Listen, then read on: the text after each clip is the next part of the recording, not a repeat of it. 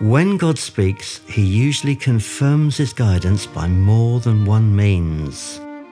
Just a warning, beware of leaping into action just because circumstances appear to be gaping wide and attractively open, or you've had a specific dream or vision. Don't rely too heavily on one strand alone. Give things time to line up. Wait for God to confirm things. He will. Here was John on Patmos, being told to write specific messages to the churches that he knew so well in the region around Ephesus. These churches had been around for something like 30 years. They were regarded as key fellowships. Jesus knew exactly what was going on in them, and he wanted to let them know that he knew.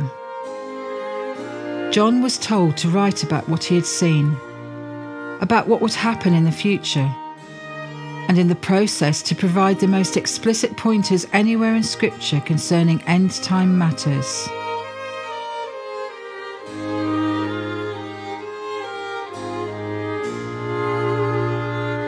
There were vital and valuable insights not only for the churches who were specifically mentioned, but as we shall be seeing, material that would be applicable for the churches in every generation.